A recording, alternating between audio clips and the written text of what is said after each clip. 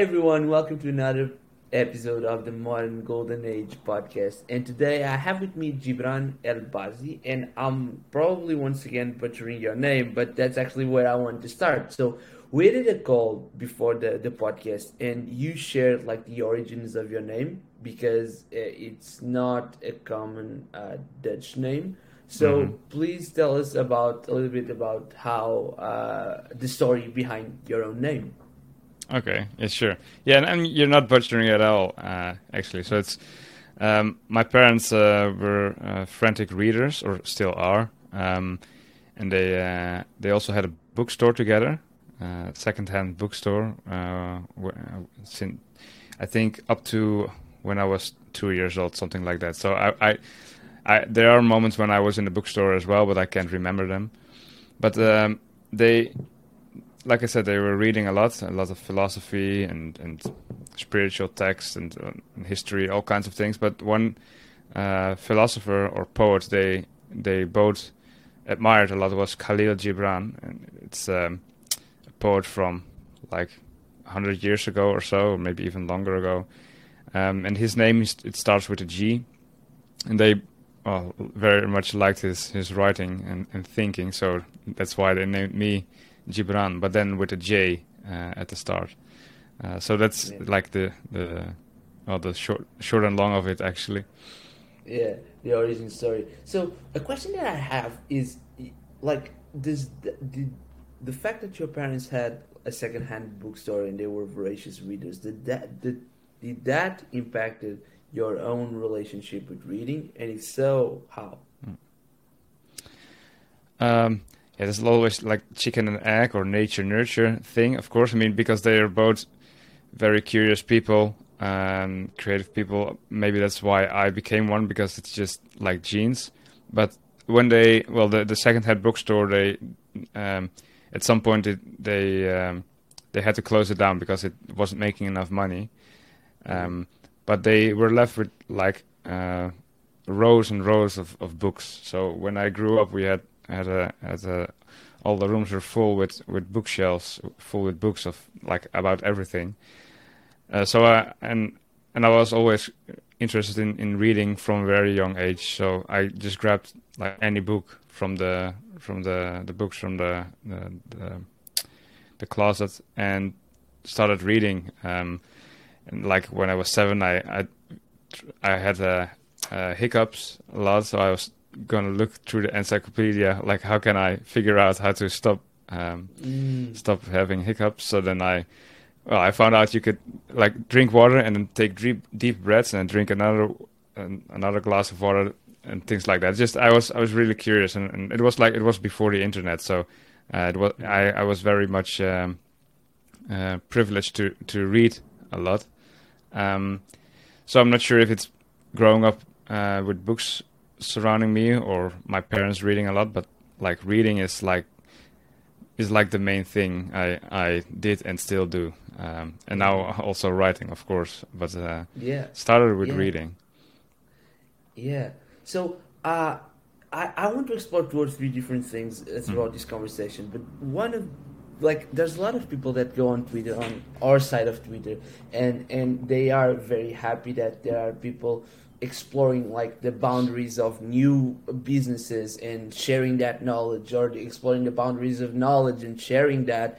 But like one of the things that I'm really, really grateful for is following people that are older than me and that have long relationships.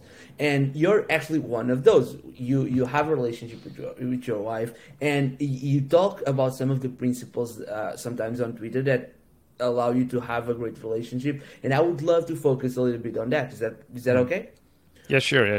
Perfect. So one of the things that I really enjoyed is how you met your wife, like the moment where you decided that maybe I should approach that. And I would love for you to tell that story and just share how you went from that to start and having a relationship with her. Okay, so the first time I saw her was in uni. I was there doing the degree to become like a biology teacher, and suddenly I saw her walking across the hallway, and I was like, "This like the most beautiful butt I've ever seen." I'm like, um, um, should lean into my horniness, right? Yeah. like some people say on Twitter. Good. Anyway, but Yeah. I was like, damn. And then she was there. She did a degree before that. How do you call it in English? Orthopedagogy, I think. Like a pedagogy, but then a master's degree for something like. Anyway, Mm. helping kids with stuff. But she then wanted to do a biology teaching degree as well. So she came in like into uni from the side. I'm not sure. In different countries, you've different names for that, I guess. But she could do like a short version of it. Mm. And then I just had in my mind, okay, I need to. So I sometimes have to look for English The words. words. Yeah. Um, I get it. Trust me. yeah, I need to like I need to figure out a way how I can start dating her. So then there came the moment where I was going with I was part of an activity committee in uni, and we went on a trip, like a partial fun trip, but also partial like biology teaching trip with about 30 of the students. And I had gone the year before, so this year I was part of the activity committee, like setting it up and helping and things like that. And Gigi, that's not her real name, but I'm not gonna say her real name. Of course. She went as well, but as one of the students that still had to do it. So, and I had set my mind to, okay, I'm gonna I can't find the word. Versieren. Approach her, like just hit on her, whatever. Yeah. So and it went okay at the end of the of that weekend. We made the deal that I would cook for her at my home. I said I want to meet again. We kissed during that weekend, and I said after, like, I'd like to meet you again. And she said, okay, that's fine, but you're gonna cook for me at your home, like very straight to the point, which I like, was of course one of the things that I also liked about her when I was chatting her up. She was very direct and confident. So then, well, I she went over to my place a few weeks later, and I was like a broke ass student, and I quickly got curtains a few days before, curtains in my room, things like that. So anyway, so it all went good, and then she said, yeah, but I'm also going to Suriname for half a year for my internship. And I was like, shit, I just got an internship in a town nearby for my studies, which means we'll not see each other for 6 months, and we just met. So I'm like, yeah, it's probably gonna be like out of sight, out of mind if you just met. So then I was like, okay, but I'm actually like falling in love. So what should I do? So then I had the grand idea of asking her to come with me for 1 week to a it's called Terschelling. It's a very Dutch name. It's like an island on the front of like at the top of the Netherlands. And my mother had a small cabin there, not anymore sadly, but and I asked Gigi to come with me for a week there, just for holidays.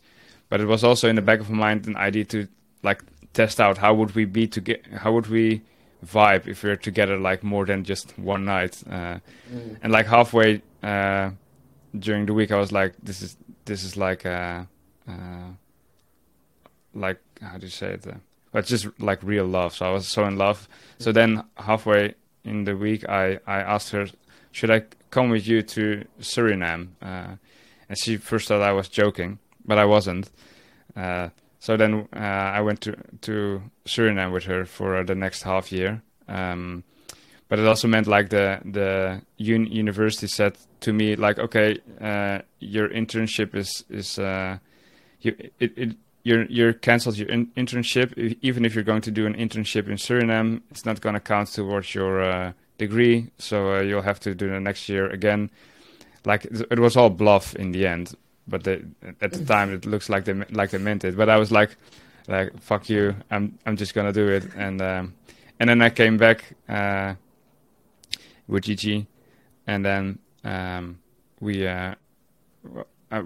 got like full grades for the internship, so it was fine in the end. Awesome. Anyway, so that's how we that's a bit how we met. That's a great story. And like, you guys have been together for a while, you already have kids, and one of the things that I'm really interested in is how because I'm in a relationship myself, and I do believe that it's true love, and my girlfriend believes that too, and we're always trying to understand how can we try to bulletproof our relationship by learning with people that have been doing this for longer than ourselves.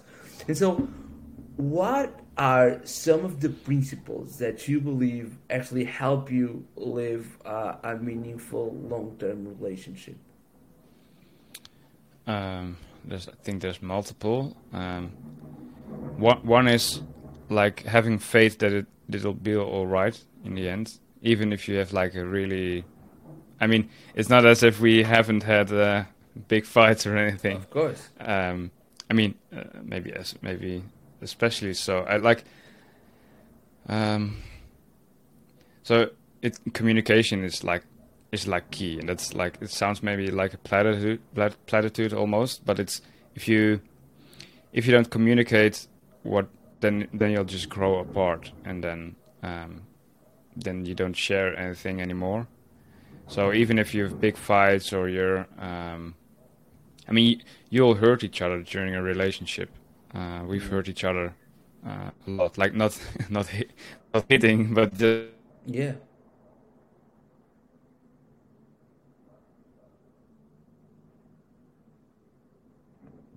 I think that's another one, forgiveness. If you forgive each other, forgive yourself, be honest. If you feel bad or anything, and you keep it locked up inside, it just starts to fester and grow. But if you share it, then you can put it on the table, and maybe you'll even find that like your partner had similar ideas or thoughts, and then you can suddenly talk about it together, instead of both thinking you're the only one feeling shitty or anything like that. So communication, forgiving each other, and just having fun, I guess. I mean, making time for each other is really important as well, and especially before we had kids, that was easier. It was just like in the evening, in many of the evenings, we just had time for each other. But with kids, you have to actually plan to have time together. Like we have a weekly date night where we what we do during the date night. Oh, that's a secret, but no, it's just it's also just like sometimes we watch a series, sometimes we play a game, sometimes we make plans. It doesn't matter, but it's just a moment where time is only for the two of us. Because else you'll just be like two people living in the same house and both having the same kids, but not feeling connected if you don't do stuff one on one as well. So not sure if answering some of the things you can. If you want more, tell me. Yeah, no, those are like, those make a lot of sense, and I can share that from the conversations that I've been having. Those are actually some of the most common ones. Like, everyone talks a lot about communication and forgiveness, and a lot of times they talk about like forgiving yourself first, because sometimes if you're developing a relationship with someone, that person will have like it will probably be like the person to whom you'll spend the most time with and you'll be closer with. And so by the sheer proximity of your relationship, it will also be the one that has more power to hurt you, and or at least to explore those parts of you that you haven't forgive. And so what it ends up creating, like these discussions and this pain from both sides. And so communication and forgiveness are effectively two of them that people share the most. So changing a little bit of subjects, I would love to ask you about your creativity self-assessment. So let's say that someone's listening to this show, they never heard of you, or like what specifically what a creative self-assessment is. Guide us through, like, how did you build it? What is it? Why did you do it? Everything. Okay. Yeah, well, maybe I'll just start with how I built it, because it's like, well, easiest, I'm not sure, but that's top of mind now. So I had a bunch of questions. There was, well, maybe not starting how, I'll just talk. I had a bunch of questions that I found would come up all the time when I was talking to people about their creativity, or actually like blocked creativity, and also with on my own. So when I was journaling, for example, some different kind of questions, when I used them as prompts, gave me a lot of were good prompts. They pulled a lot out of me to then see in front of me to reflect on, and so I gathered many of those questions, and then at some point I was seeing like some of them would fit together in specific themes, and there's like 4 themes that I see as important in creativity, or just maybe just self-expression in general, which is like that you discovering who you are and understanding yourself, but also having the confidence or to overcome your limiting beliefs, then doing the work, like actually having a creative output. And then the last one is like in connection with others, or welcoming people, or creating together, so that more the community aspect of it. And those 4 areas, really, they all have specific questions you can ask around self-expression that can then, well, make you reflect on how you're standing there. So those questions were questions I had and also asked people a bunch. And then I was like, it could also be useful to put those into a assessment, and then people can see for themselves maybe where they stand. And it's not like good or bad, because it's like a self-assessment. So it's just looking, maybe someone else like gives 5 points for whatever, that they're not overthinking things, but maybe someone else gives themselves 3 points for that, even though the one giving themselves 3 points actually overthinks or sabotages less than the other one. So it's really for yourself to fill out. Even though I do like show the average of people that fill it in as well, if you get the results. But you fill it in, and then you get results, and then you can just like see which of those 4 areas do you need to work on most, if you want to. And some of them are maybe not applicable. Like, for example, one question is, I can make a living from my creative work within a year. I mean, if that's not your goal, then it's not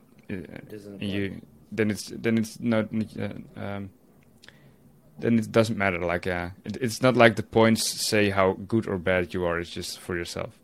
Yeah, and I made it in like I used a bunch of different tools and hooked them up together.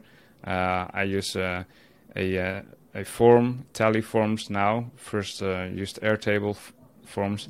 The data is in Airtable, and then I do some automation with Integromat and Zapier and some charting software. So I could use a lot of I use a lot of my previous like software engineering skills as well in there. So that was a lot of fun making it, actually, like a cool weekend project.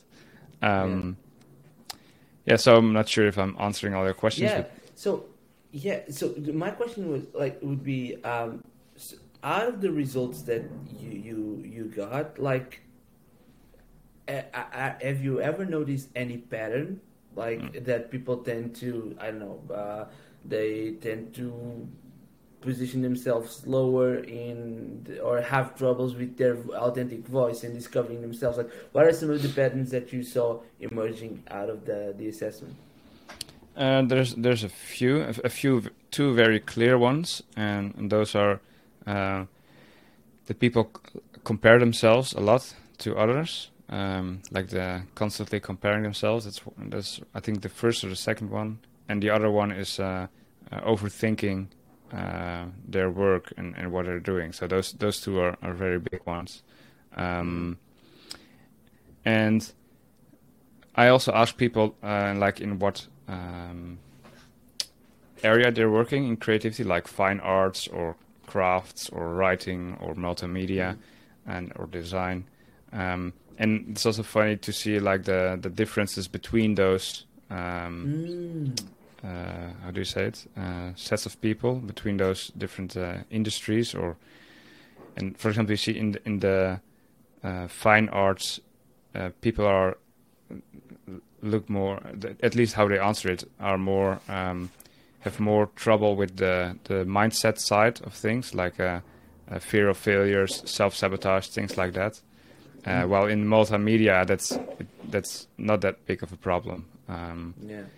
So I mean, that's maybe also some part self-selection, right? Because if you're in multimedia, making whatever YouTube videos, things like that, you're already putting yourself out there, so you're like less afraid to do that. Well, like because you're doing it already, or you were Yeah. never that afraid, and that's why you're doing it. Yeah. Um, And also, so it in that case, I'm thinking, and also it's a different relationship between these crafts, right? So because I was a musician, I think I can understand a little bit, like the people that are coming for fine arts, they usually develop this relationship with the craft itself, either that being music, painting, all that stuff, and it's deeply influenced by the kind of teachers that they have and by the kind of art pieces that they consume or music pieces that they consume, and that just it makes you always like you always have someone who does it way better and just changed culture through a painting or through mm, a specific musical piece. And I think that that kind of relation or that kind of art, it creates a different relationship with yourself than say multimedia or doing YouTube videos.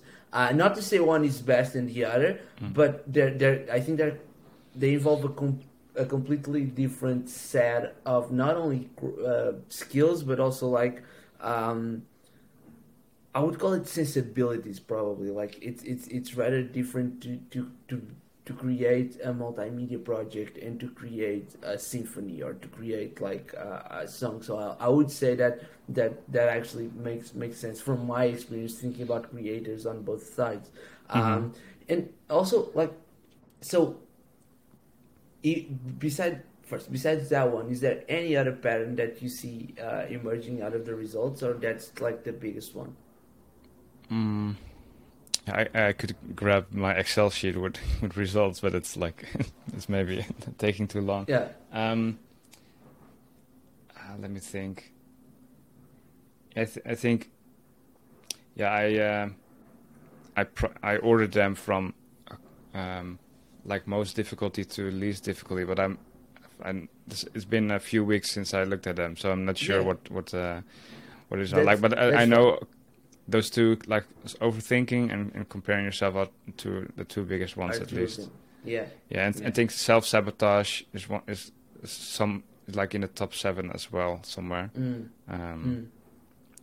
so Yeah. yeah. So you mentioned like your own creative life is focused on also on writing. You write a lot on your newsletter, which by the way I recommend people to subscribe.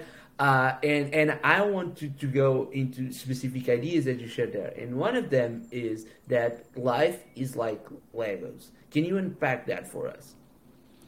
It's been a while since I wrote that one.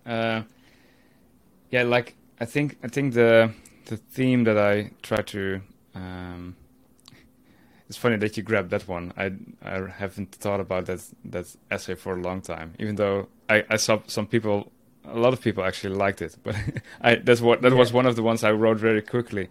Like lives like Legos, because it's like when you build something from Legos, it's you're creating something, like bringing something into the world, which is really beautiful. It's, and in that way, I think like life is a creative expression, but it also, like Legos, you can like break them down again or get destroyed accidentally or on purpose. And that's with life as well. So in life, you also have moments where things fall apart.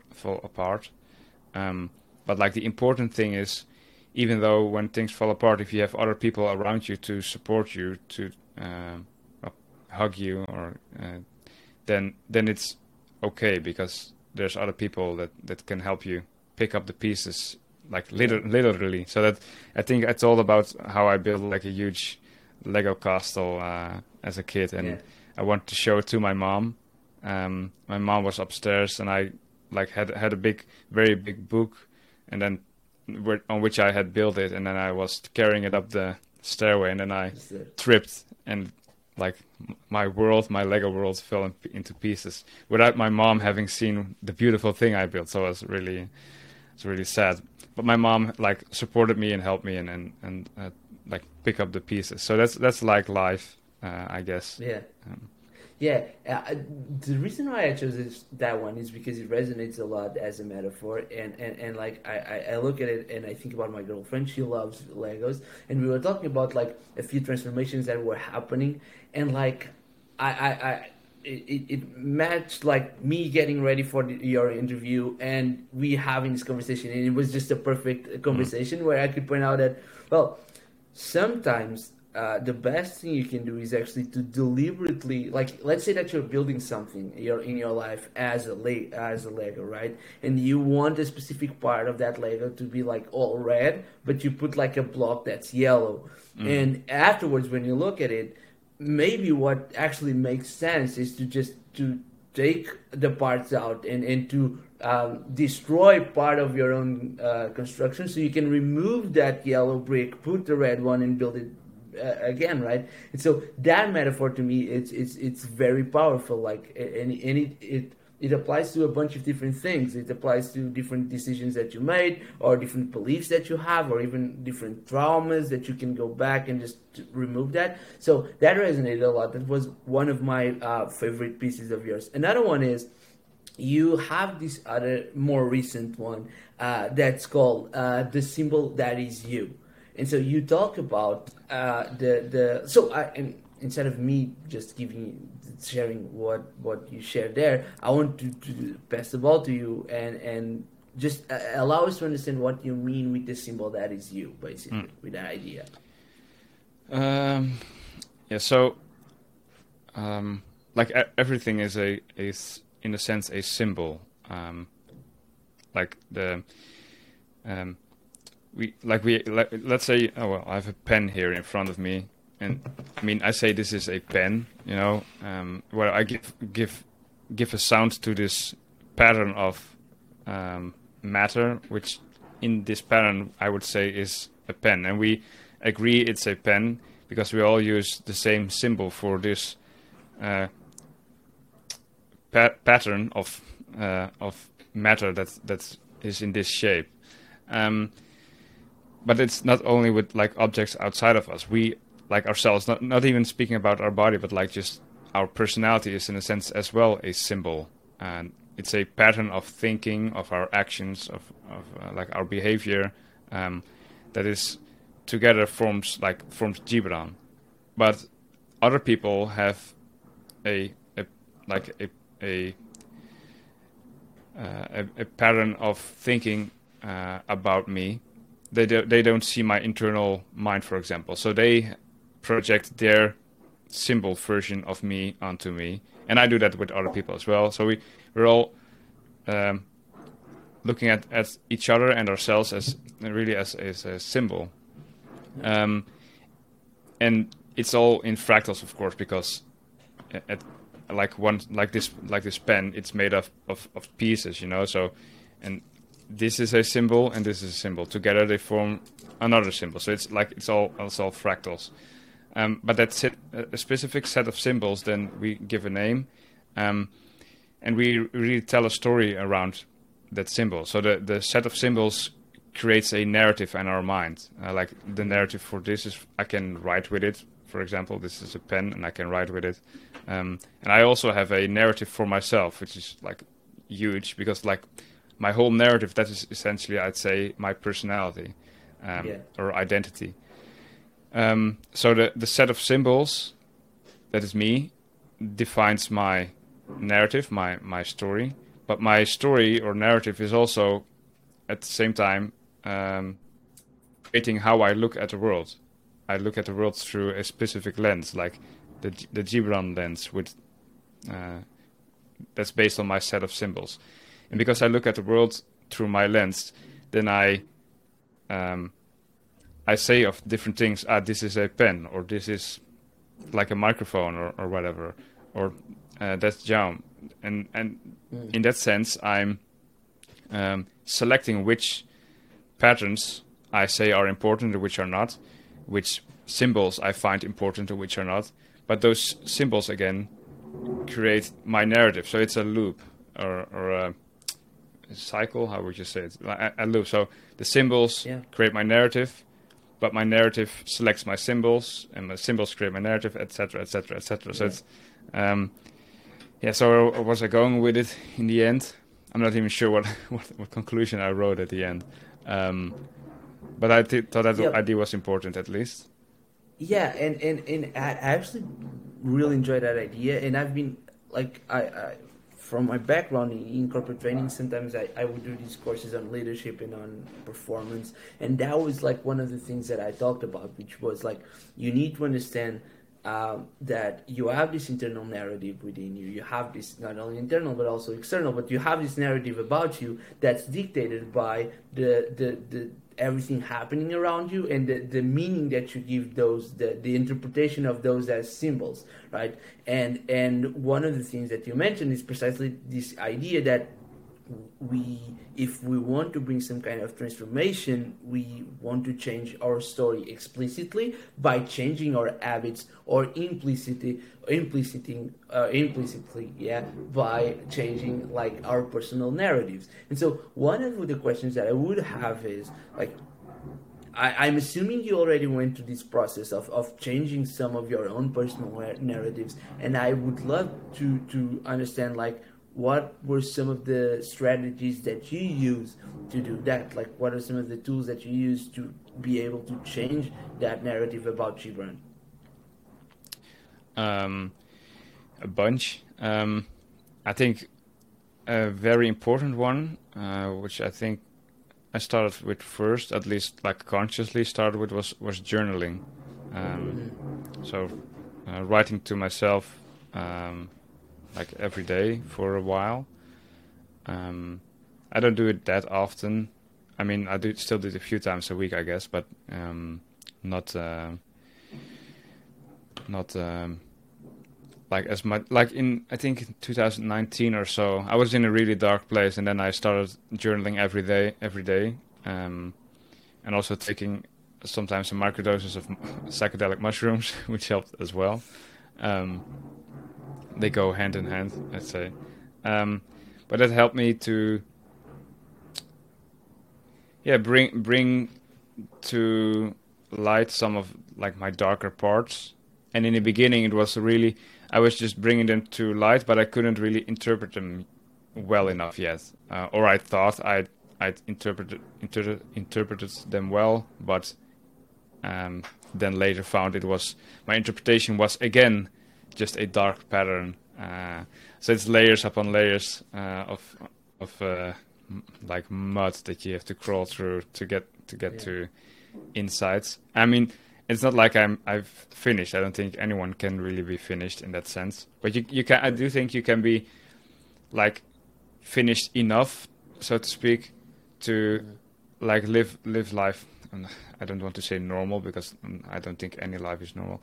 Like to live peacefully enough, like where there's like a before and after, and where there's a how should I say it? I think because like I think one of the narratives I had, like for the largest part of my life, was like that I was not enough, not good enough, or that I wasn't worthy, or something like that. And that has shifted, so that now it's on the other side. I feel I am enough, and there are still many flinch responses. I mean, I still can get angry or something like that, but it's like now it doesn't define me anymore. It's not like in the past it would have been, oh, I'm doing this because I'm so bad or whatever inside. So, and I think getting people from like that trauma side to that, I don't like to use the word awakened here, but because it also has other meanings and people use in spirituality and things like that. But I mean, like you have woken up in a sense to you can see more clearly inside of yourself and see that at the core you're good, even though there's still maybe some behaviors or practices or whatever that maybe are not ideal, but they are not defining you anymore. It's not like you so you've accepted yourself in a sense. That's that idea. So I accept myself now, which in the past I wouldn't have said so. Yeah. Sorry, go. Yes, I was saying maybe I would have said it like literally, but hadn't thought it at that time, like rationalizing everything in the past, and now not anymore. So sorry, what did you want to say? No. It makes total sense. It's one of those things that sometimes you know, but after going through the experience, you understand, right? There's that difference. Oh, I know that I should accept myself, or I accept myself, and I say that because I'm purely rationalizing something, and then I go through the experience, and I finally know what it is to accept themselves. Yeah, and I think that I was just adding that. I think that is very related with the relationship between our behaviors and our identity, and how sometimes we tend to believe that we are what we practice, and there's a direct connection. And even though our what we do, it will influence who you are, but it's not who literally we are. I remember having a teacher once said to me that just because you play a bad concert, that doesn't mean you're a bad musician. Just because you give a bad class, it doesn't mean that you're a bad teacher, right? And that difference is something very, very important. So before we get into the modern golden age, I do have to ask you about your latest essay. So I'll just give you some feedback, some background. What I usually do when I'm reading essays or getting ready for these interviews, I go through an essay, a book, anything else, and I'll start taking notes. I'll copy them and I'll highlight parts that I want to ask. And yesterday, I was reading. I left your latest essay, Dr. Strangelove, to the end because it was the last one, and I wanted to explore it.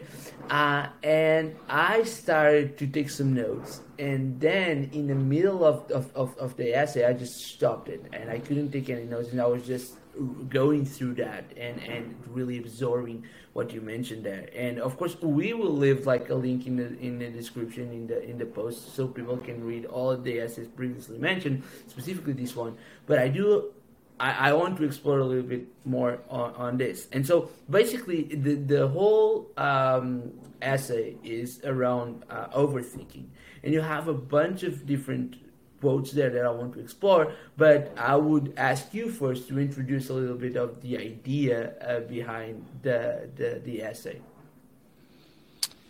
Okay, so I started writing the essay actually in early April, I think, something like that. Around the time, my daughter is born around that time, but then 5.5 years ago, and it's because the topic surrounds my daughter's birth, as well as some difficulties in my life, but also like the main difficulty, and also what the topic is about. Like my main difficulty in life is like overthinking everything. So I wanted to write about that. And first I thought I'll just write a whatever, just an informational article like many others I've written in the past. And I wrote a draft, but it didn't really feel right. So then I put it down for a few months, and then over the summer I created a more specific outline, which I was, okay, this is better at answering how you should actually try to stop overthinking or reduce your overthinking. Because I don't think if someone is a real overthinker and has been there in life, like, you can't just stop suddenly, I think, but you can reduce it. Anyway, so I had some good points, I think, on how you could do that and why it's important.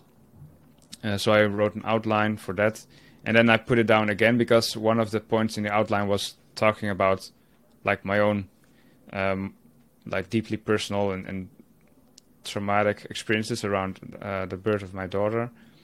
So I it was like felt a lot of resistance to writing it because it's also like when writing it I know it would bring up a lot of things.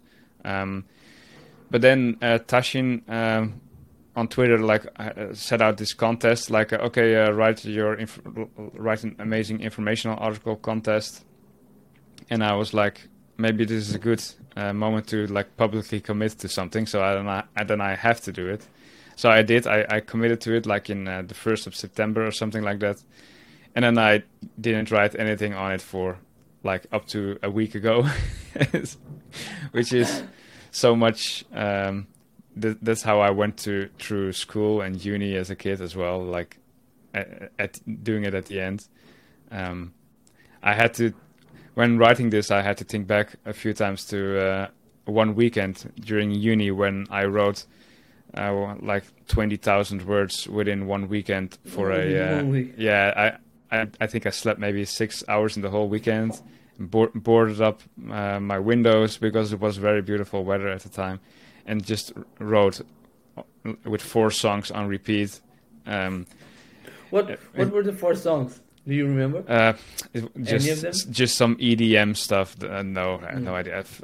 It's not like, it's just what I had then and what was running already, and it's just to like background noise to keep to keep me focused. But where was I? So sorry. For no, it's fine.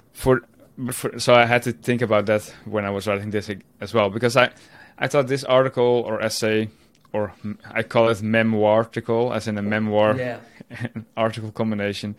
I thought I'd be done with like maybe 2,000 words or something, but in the end, including footnotes, it's over 7,000 words. It's the longest piece I've written so far, published piece.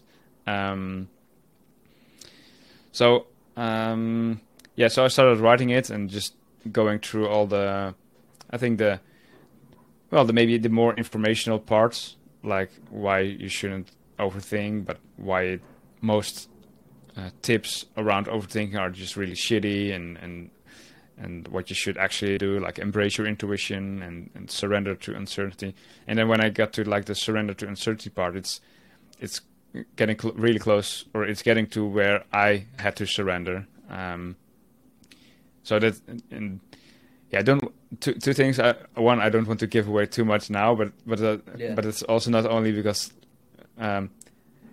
one is because if I think in my writing it's I can communicate it better than now in just a few minutes. And like I said like earlier, I wrote this piece and I want to like create a little bit of distance from me and it for a bit. So. But then, I can do like a meta-analysis. So I wrote a piece and it was very emotional. And it took me a lot of time. I had to take some time of work because I needed more time to write it, which my work wasn't very happy with. But this was I couldn't. This was was the priority. And then I published it and. yeah, so my sister said it's almost like it's like you've written your draft for the book you have to write, and that's also a thought I already had in my mind. Since the birth of our daughter, I've and all the difficulties I've always had in mind to write a book about that, but I've never done so because it's like,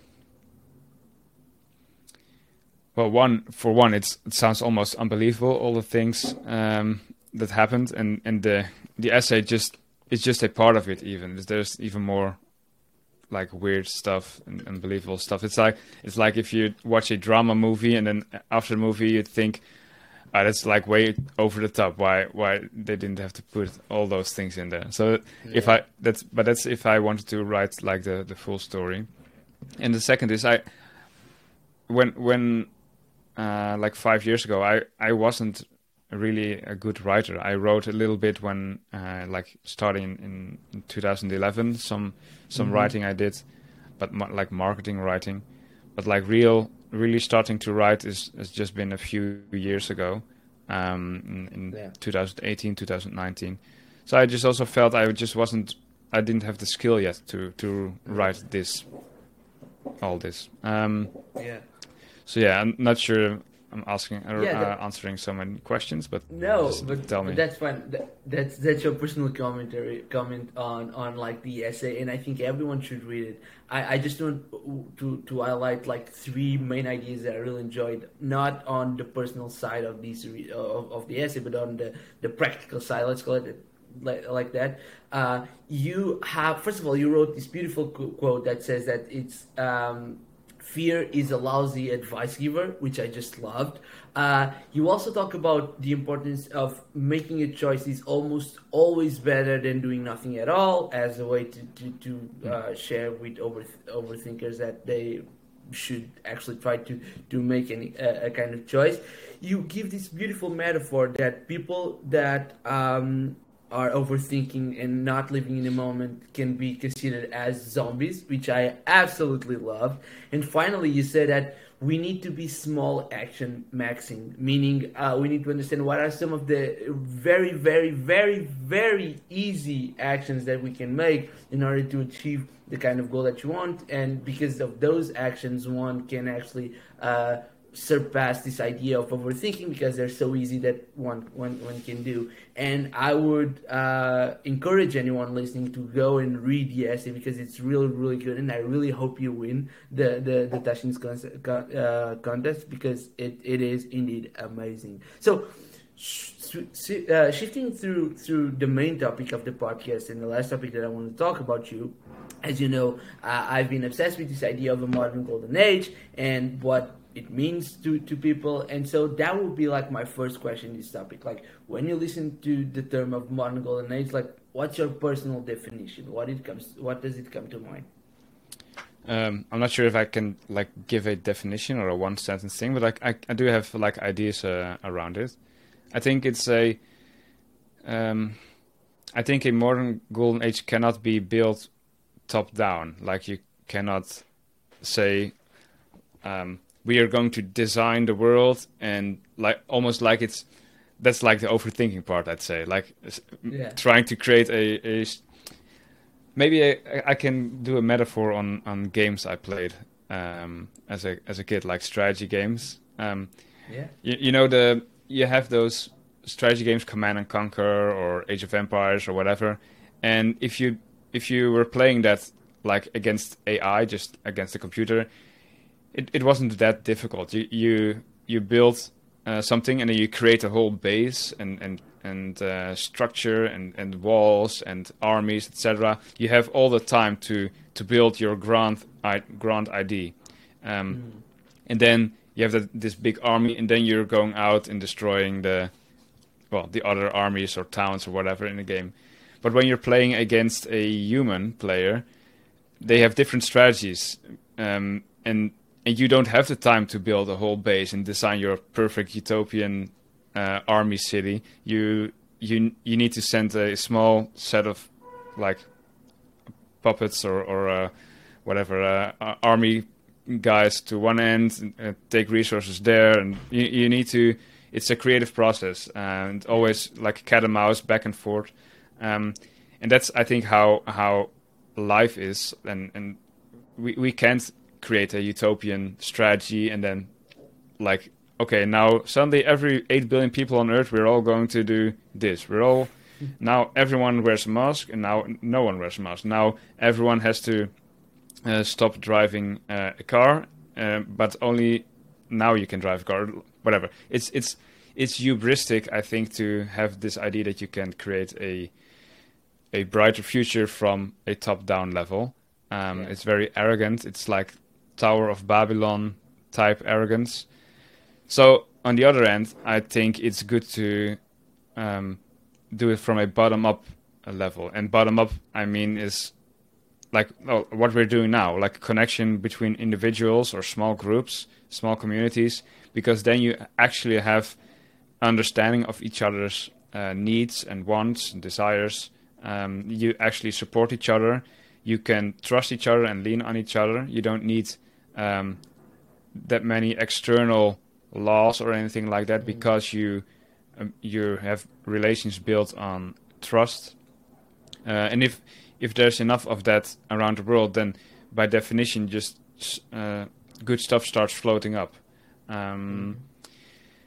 But that's difficult, of course. Like when we lived like 10,000 years ago in those small communities, then that was the default. But now we're living in a global society, and with like when you're walking through a city, like maybe you meet someone on the road that you know, like maybe one person, but like the other 1,000 or 10,000 people you see on the same day, you don't know at all who they are.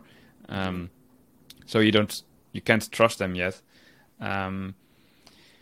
So it's difficult to create enough momentum for a specific goal or interest that you have as a group, because the group, there's not that much of a group anymore. I even see it like even like I live in a town, not that small a town, but and we as neighbors help each other somewhat, but it's like when I go like 200 meters out, then I don't really know the people in those places anymore. So it's where was I going with it? Yeah, I think it should be a bottom up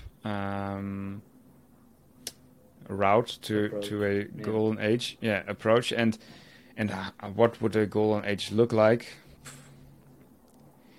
Sorry, or No, I was thinking that I can reframe the question in based on what you said, because the whole thing about this podcast is I tried to build it first as a top-down approach. So I thought that I had to be to have this very clear definition of what a modern golden age would look like, and then go and meet people. And then I realized that was just plain stupid. It didn't make any sense, because one of the principles was co-creating, and who am I to have this clear to say what the modern golden age looks like. So I totally agree on that, and based on what you said, having different communities working or connecting and thinking about this actually is a way to build the modern golden age first as different communities, and then finding common principles that allow to unite these different communities into bigger ones that can then create like a modern golden age. So my question based on that would be, what are some of the principles or values or beliefs that you think could unite these different groups and allow for a bottom-up approach to a modern golden age? I think I'll probably come back to timeless principles or ideas like kindness. I think that's maybe the most important one. Be kind to others and to yourself. Curiosity, although some people are more curious than others, but at least leaning into that curiosity. Another thing I think people should lean into is their weirdness. I also wrote about that, but it's like we're all different and unique, and we all, I think, have a gift or multiple gifts even for different things, and it's not like you can change that gift or something like that. But what you can change is where you're at. Like there's this caricature comic somewhere, I think, of a group of animals in a row, and then a teacher or director or boss or whatever says, "Okay, now climb up the tree." And like there's a monkey, an elephant, a mouse, A fish. a lion, whatever, fish. Yeah. Like some will be able to climb up the tree easily, like the monkey, but the elephant will never be able to. But it doesn't mean the elephant is worth less. It's in what context are they? So I think you should put yourself into a context where you can thrive and use your gift. And that's difficult can be difficult for a bunch of reasons. For example, maybe your gift, your power wasn't ever accepted as a kid somewhere. And then you have more difficulty accepting it yourself. So you don't even go looking for where you fit in. All kinds of tragedies there, but also very beautiful things for when you do find you fit in somewhere. And I think that's very important. So I think that's a power which was much more noticeable or worked with in the past. Like if you had a small tribe or whatever, 100, 200 people, and you were born and they would see like this kid is being born and had difficulty in early life for some reason, or they has this gift or that gift, and they know, like I'm not sure where I've read this, but like the kids that eventually like started to apprentice with a shaman in different kinds of cultures were usually the kids that had traumatic early life events or diseases or anything, because they went through the trauma but they also usually went through the trauma because they were very sensitive. The people in the tribe could see a sensitive child, but a sensitive child was also the one that was like in contact with. Yeah, I'm going to use some mythological terms or metaphysical terms, but you don't have to understand it as if it's metaphysical. But that's how they looked at it then. But like those sensitive kids were more in contact with the divine, you'd say, like. They became shamans or apprentice of the shamans, and the shamans themselves, because they were in contact with themselves in the divine and could understand like the psychology of other people, could change perspectives more easily, could shape shift. But it's just like that's actually just changing perspective and then helping people with perspective. So yeah, and you had all different kinds of gifts within a community, and everyone saw each other as having different gifts and completely accepting and understanding those gifts and working with them. Yeah. While today everyone goes to the same type of school and has to learn the same things and is measured on or tested on the same things, which I find you're working with lots of kids in school as well. You know how difficult that can be, like to put everyone in the same box or same label. It's horrible, I think. So I think a big part of like a modern golden age is, I wouldn't say this is how school should look like, but I can say how it shouldn't look like. It shouldn't look like what we have now, as I'd say, as it relates to education. Yeah. Yeah, that makes a lot of sense. And I do believe that education is one of the most fundamental areas that we can work with in order to bring that modern golden age. That associated with finding other people to create these smaller tribes where you can explore different values and ideas that allow for the emergence of guidelines to get into a modern golden age. Those two practices or those two beliefs I totally agree with. Gibran, I do have one last question to you, which is, you mentioned like some general principles that one could apply.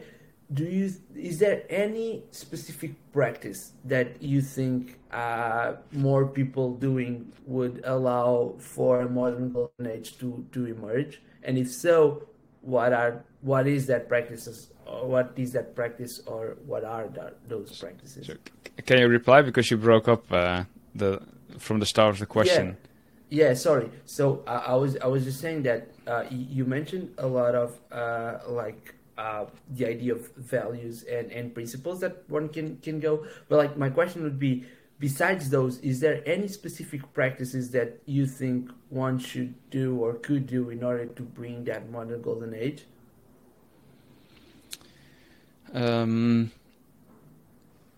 Yeah, I think. Yes, I have like a general idea around it and also a specific exercise even. So the general idea I'd say is understanding yourself better, because if you understand yourself, then you know who you are and what your gift is or what you can give to the world. And if everyone would do that, then we can all give of ourselves to each other, and also be able to receive things because we know we don't have those other things. So if I know, for example, that I have difficulty in like whatever public speaking or something, but I do have cool ideas that are maybe valuable to be spoken aloud, I can share those ideas with the people that love speaking aloud, for example. And so to understand yourself, I think like introspection is really important. And there's different ways you can introspect. And like what works for me is journaling, whether it's like writing or just sometimes I record myself. That helps me a lot. But for other people, it's something else. And I think that's maybe why I focus on creativity so much as well. I think for most people, creative expression is actually the way to start to understand themselves, because when you're expressing yourself creatively, it comes from like the deep part inside, and then you put it out, and then you can see it again in a song or a poetry or whatever way your expression, whatever form your expression takes, and then you can see it, and then you can actually reflect because you're seeing it in front of you. It's not hidden anymore somewhere inside of you. You created it, and then you can look at it, and other people can see it as well. And for some people, it will resonate, and then they can understand a part of themselves as well. So I think like creative expression is key, and maybe some type of journaling or anything. That's maybe more goal-oriented, like trying to understand yourself through journaling. And creative expression is maybe not that much goal-oriented, but also helps in understanding yourself. The idea that your creative expression is actually one of the best ways to know like your gift is it makes a lot of sense. Gibran, I want to thank you, of course, for doing this. My last question would be, if people want to connect with you, what are the best places to do so? Well, Twitter for one. I'm hanging around there a lot. We met through that. So you can find me on my handle is @AskGibran, AskJibran. I also have a Substack, so it's just gibran.substack.com. And I also have if you want to find my creative assessment and some older blog posts, you can find me on gibranelbassi.com. So just like my full name.com. That's one of the pros of having a unique name. You can get the domain name. The domain. Yeah. So, Gibran, once again, thank you so much. We'll leave the links in the description of the show with all those different links, actually. And that's it. Thank you so much for doing this. It was a real pleasure. To everyone listening, if you want, you can leave a review of the podcast in your favorite podcast platform. Also, maybe subscribing to the YouTube channel or my newsletter. That's the best way for you to get the information on every single show. And you should also go and follow Gibran on Twitter and on his Substack. And that's it. I'll see you guys on the next episode. Goodbye. Thank you, Gibran.